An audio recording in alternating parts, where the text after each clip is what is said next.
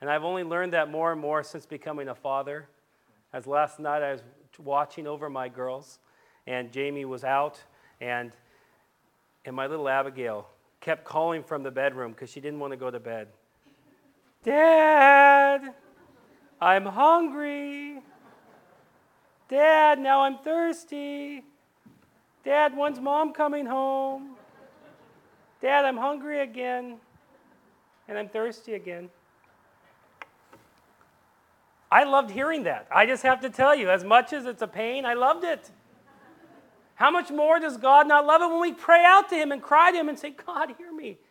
Of course He hears. Of course He listens. He encouraged us to pray. He commands us to pray. Why? Because He loves to listen. And so pray, pray, pray. Sing out to Him. He loves to hear. Now let's get to the sermon here. In our gospel reading from Luke, we see that Jesus has come home. He has come home to preach in the local synagogue. In other words, the local boy has returned. And I imagine it was a much bigger turnout that day in the synagogue than usual. No sleeping in that day. No watching the football that day. Jesus is coming home. Who would miss it? He left home a carpenter. He's coming back a preacher. They've been hearing the news of what's going on. At Cana, they heard how Jesus turned water, 180 gallons of water, into wine. And then they heard the news that in Capernaum, Jesus had cast out demons. Jesus has taught with authority. Jesus was healing people. You better believe that the whole congregation wanted to see what Jesus would say on that day. There was a buzz in the air. What would Jesus say? Well, it came time for the sermon.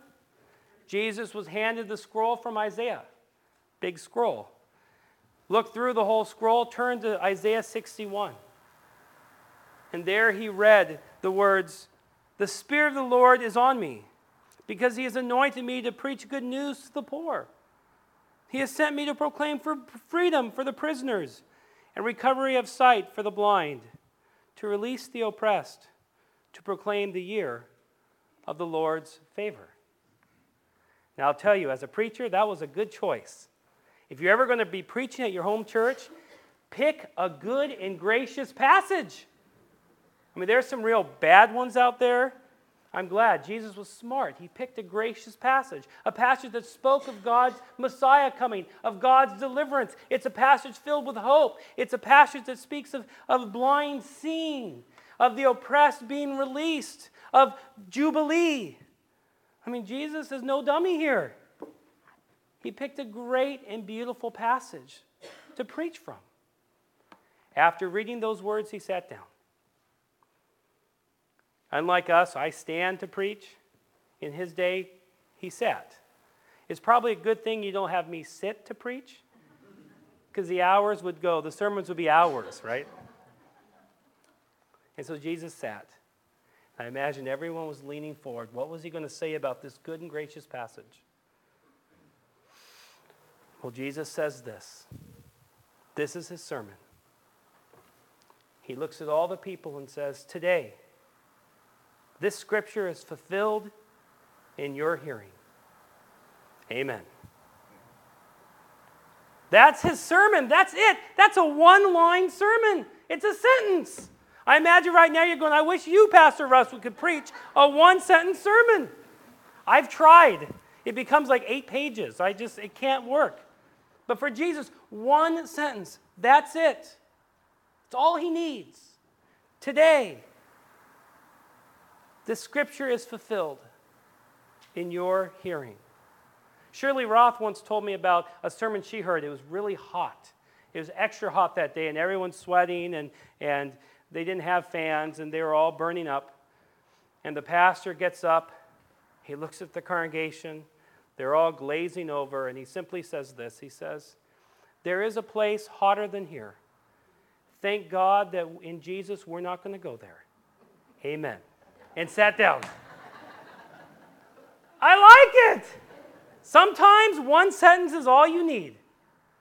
And for Jesus, that's all he ever needed right here was one sentence. In fact, Here's an aside. Again, that's why I can never preach one sentence, but an aside. Jonah goes through Nineveh preaching. His sermon is one sentence long. He simply says in 40 days, God's going to destroy the place. That's his sermon. No words about repentance, no words about doing anything, just simply 40 days, God's going to destroy the city. That's it, one sentence. But what happens with that one sentence? The whole city's converted. The Word of God springs up and it creates, it does what it accomplishes. The people repented and Nineveh was saved. Why? Because of one sentence. But we know that with God. When God preaches, he says, let there be light. He doesn't need a paragraph. He doesn't need a page. He doesn't need a volume. When God says, let there be light, there's light. And when God's word is proclaimed, he only needs one sentence. Today, the scripture is fulfilled in your hearing.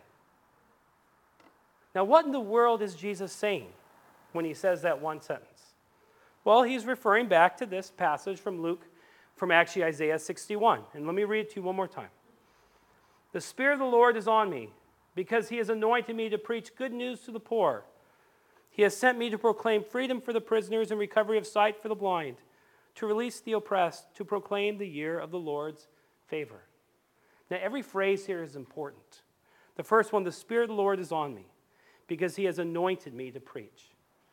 That right there, the Spirit of the Lord, the word anointed is Cairo, or Creo, I mean, it's Creo. Does that sound familiar? Creo. What other word sounds very similar to that? Creator, but what? Christ. Jesus' last name isn't Christ. When we said Jesus Christ or the Christ, Christ means the anointed one. Anointed with what? The Spirit. And when did he get the Holy Spirit? As baptism. So at the baptism, when the dove comes upon him, he's the Christ. He's the anointed one. Why is that important? You go way back to the Old Testament. When David became the king, what did Samuel do? He anointed him with oil as a physical sign of an inner truth that God's Spirit was upon him. Saul before that, the Spirit of the Lord came upon Saul and he was leading. Go back to the judges of Samson. Samson wasn't a strong man. He was a normal man. But what gave him strength? You guys aren't awake? The Spirit of the Lord, right? I mean, it's when God's Spirit came upon the judges, anointed them, they had strength. Just like Moses, when the Spirit came upon him, he had strength to lead the people. And so all of Israel were waiting. They're waiting for this day when the Messiah would come, the Christ, the anointed one of God. They're waiting for that. So when Jesus says that the Spirit is upon me to anoint and has anointed me, he's the Christ. He's the anointed one with the Holy Spirit. Now, what was he anointed for? Well, it says in the passage, the Spirit of the Lord is on me because he has anointed me to preach. We got one person paying attention. Confirmation student. To preach. Not to be a military general. Not to be the leader of Israel and sit in the temple. The Spirit of the Lord came upon Jesus to preach. And this is important because when it came upon him to preach, it gave power and strength and vitality to his words so that when Jesus spoke, things happened. For instance, in the very next chapter, he comes upon a leper. And what happens to the leper? The leper says, make me clean. And Jesus simply says, be clean. And the leper is clean. Or to the lame man who's dropped down. Jesus says, take up your mat and walk. And what happens? He takes up his mat and walks. Or to demons, he says, get out of there. And the demons flee. Or to the blind, open your eyes. Or the pinnacle is Luke 7. When the centurion comes to Jesus and simply says, Jesus, just say the word, and my servant will be healed. Jesus, just speak a word. Just utter it, and he'll be healed. The Spirit of the Lord is on me Because he has anointed me, he Christ me, Jesus saying, to do what? To preach, to proclaim, to speak with the power of God that goes way back to Genesis 1, let there be light, there's light. That's what Jesus is saying. Next, not only to preach, but to preach, the Spirit of the Lord is on me because he's anointed me to preach good news to the poor. This is a wonderful phrase. And someone once said, the good news the poor get a sermon? What's this? Right? When we think of the poor and helping the poor, we think of let's give them a handout. And that's important, and we should. But Jesus here comes to the poor and says he preaches good news to them. Why? Because think about this. The poor never get good news. They never. The rich get good news. Why? Because there's people around them who are trying to get money from them, and they're always saying a kind word to them. They have advisors. They have people around them always speaking good news. But the poor, do they ever get good news? Never. And so when Jesus says that the Spirit's upon him, anoint him to preach, the very next thing he says is to preach good news to the poor and also to the rich. It's to everyone. But he's saying the poor. Why? Because he cares for the poor. He cares for those that no one else cares for. Think back to the Magnificat, Luke 1. Mary receives the Holy Spirit. Mary's found out that she's going to have a child. Mary visits with Elizabeth, and then she sings. And the word she sings is this. She says, he has brought down rulers from their thrones, but has lifted up the humble. He has filled the hungry with good things, but sent away the rich away empty. Luke 1, 52 and 53. Jesus is the Messiah, the anointed one of God, sent by God to proclaim. And the first people he mentions that he's going to proclaim are the ones who never get good news. To preach good news to the poor. But there's more. God has sent me to proclaim freedom for the prisoners. Now, when we think of the prisoners, we think of our jail system. But that's not necessarily the prisoners that he's referring to. He's referring to the prisoners of war, the POWs, the one who fought for their country and got captured and got brought to a foreign land. And they're under the dominion of another ruler. Those who have no joy, those who have no hope, those who have no future because they're slaves in that land. Jesus has come to proclaim good news to the poor and release to those who are captives. And aren't we all captives of sin, death, and the devil? He has come down to stand before God come down here to stand before. It will come out of me, I promise. Our enemies and say, release them. And think of Lazarus at the tomb. Lazarus, who's dead, under the dominion of death itself. Jesus stands before that death and says, Lazarus, come out! And what happens? He's released. Jesus is the Messiah, the anointed one of God, sent by God to proclaim good news to the poor, release to the captives, healing for the blind, not just the physical blind, but also the spiritual. To speak a word to them so that their eyes might be opened.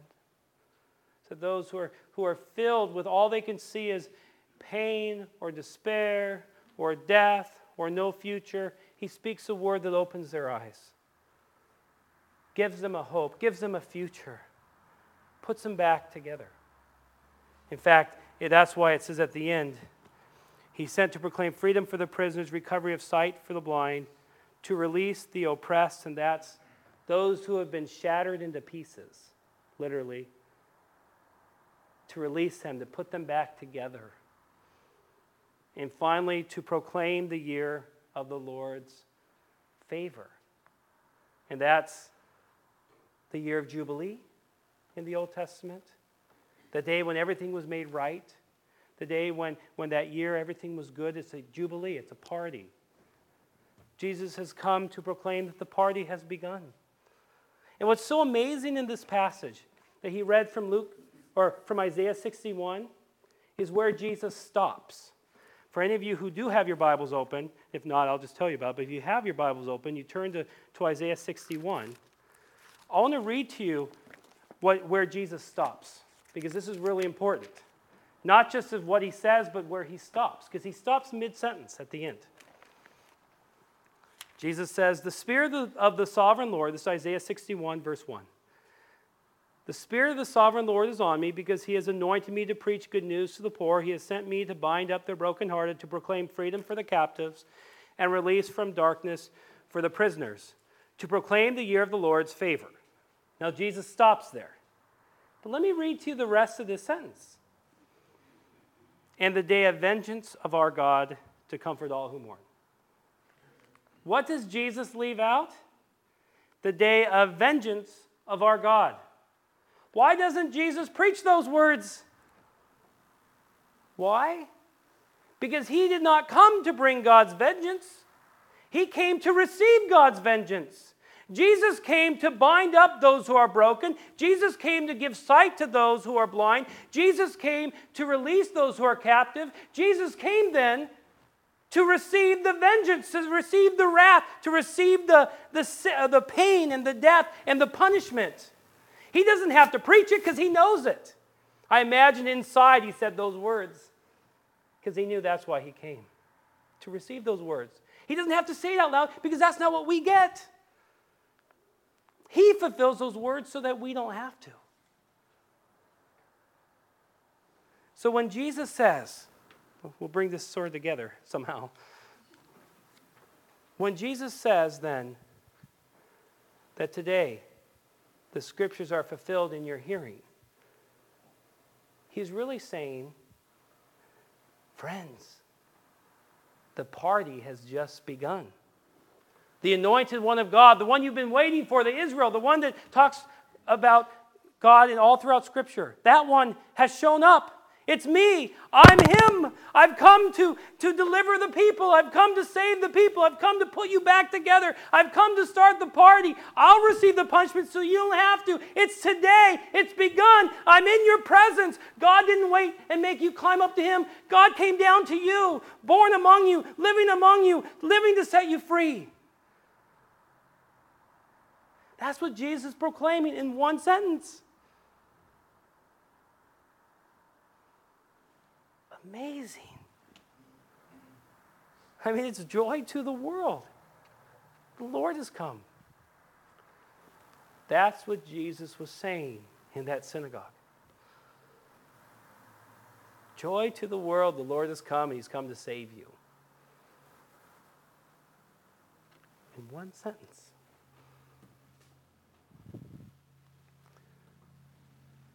We have a great God. But there's a sad note in this passage. The sad note is that the people don't understand.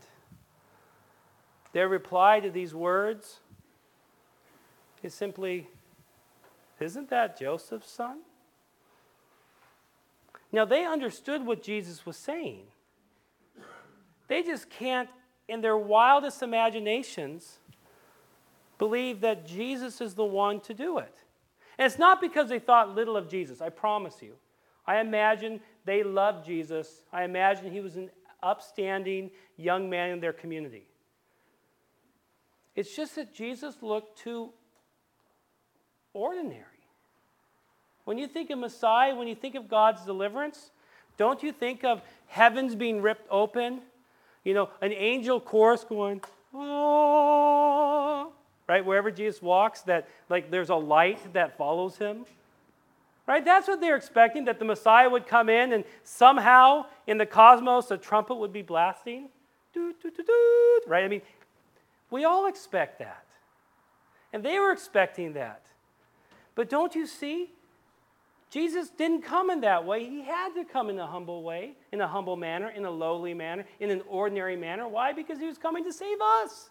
Humble, ordinary, lowly people. And this is important for all of us.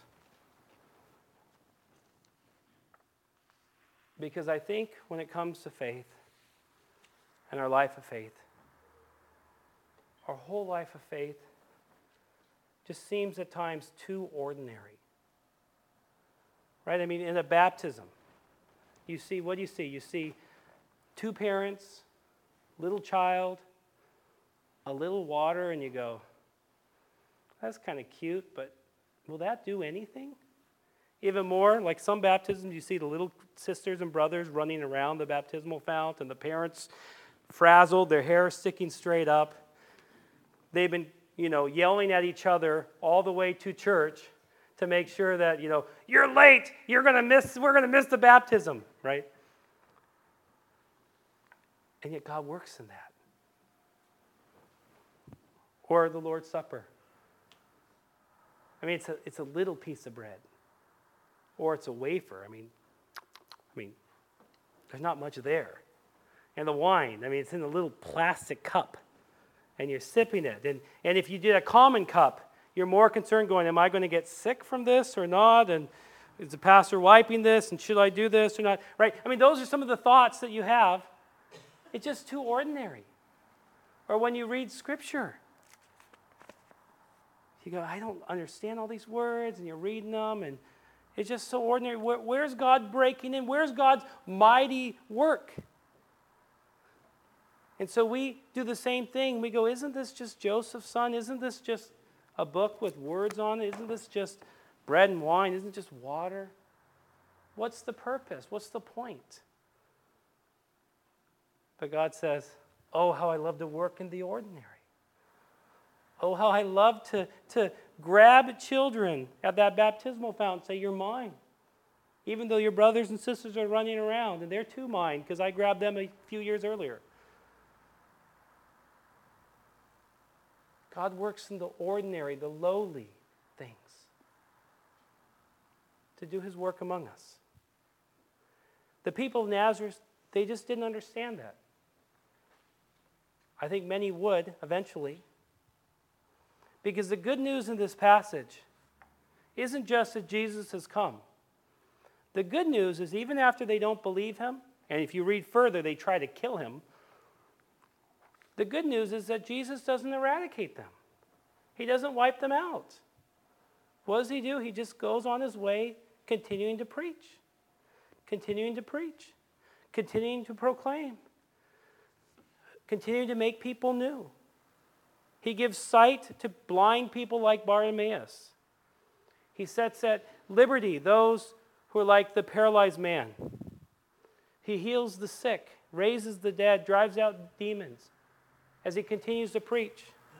And then on the cross, when the whole world gets him wrong, Jesus still preaches further. And his message is, Father, forgive them, for they know not what they do. And then when he rises from the dead, he's with his disciples. And what does he say to them? You are my witnesses. Go, the Spirit will lead you. Proclaim the good news to the ends of the earth. And that's why we're here today. For don't you see, even in this ordinary place on an ordinary Sunday, this ordinary man has been sent to you from God. Way back in Luke, 2,000 years of being sent to say a word to you. And that word is, God loves you. A party has just begun. Christ has done it all. Your sins are forgiven. God prepares a place for you, and that place will be marvelous. But you might say, yeah, but I'm mourning the death of a loved one. To which Jesus then says, I'm the resurrection and the life. But then you say, but I'm caught in sin. My heart is too hard. Jesus says, Father, forgive them, for they know not what they do. But you might feel alone. And Jesus says, surely I am with you always, even to the end of the age. But Lord, I'm hurting. To which Jesus says, come unto me, all who are weak and heavy laden, and I will give you rest. Don't you see? That's his sentence for you.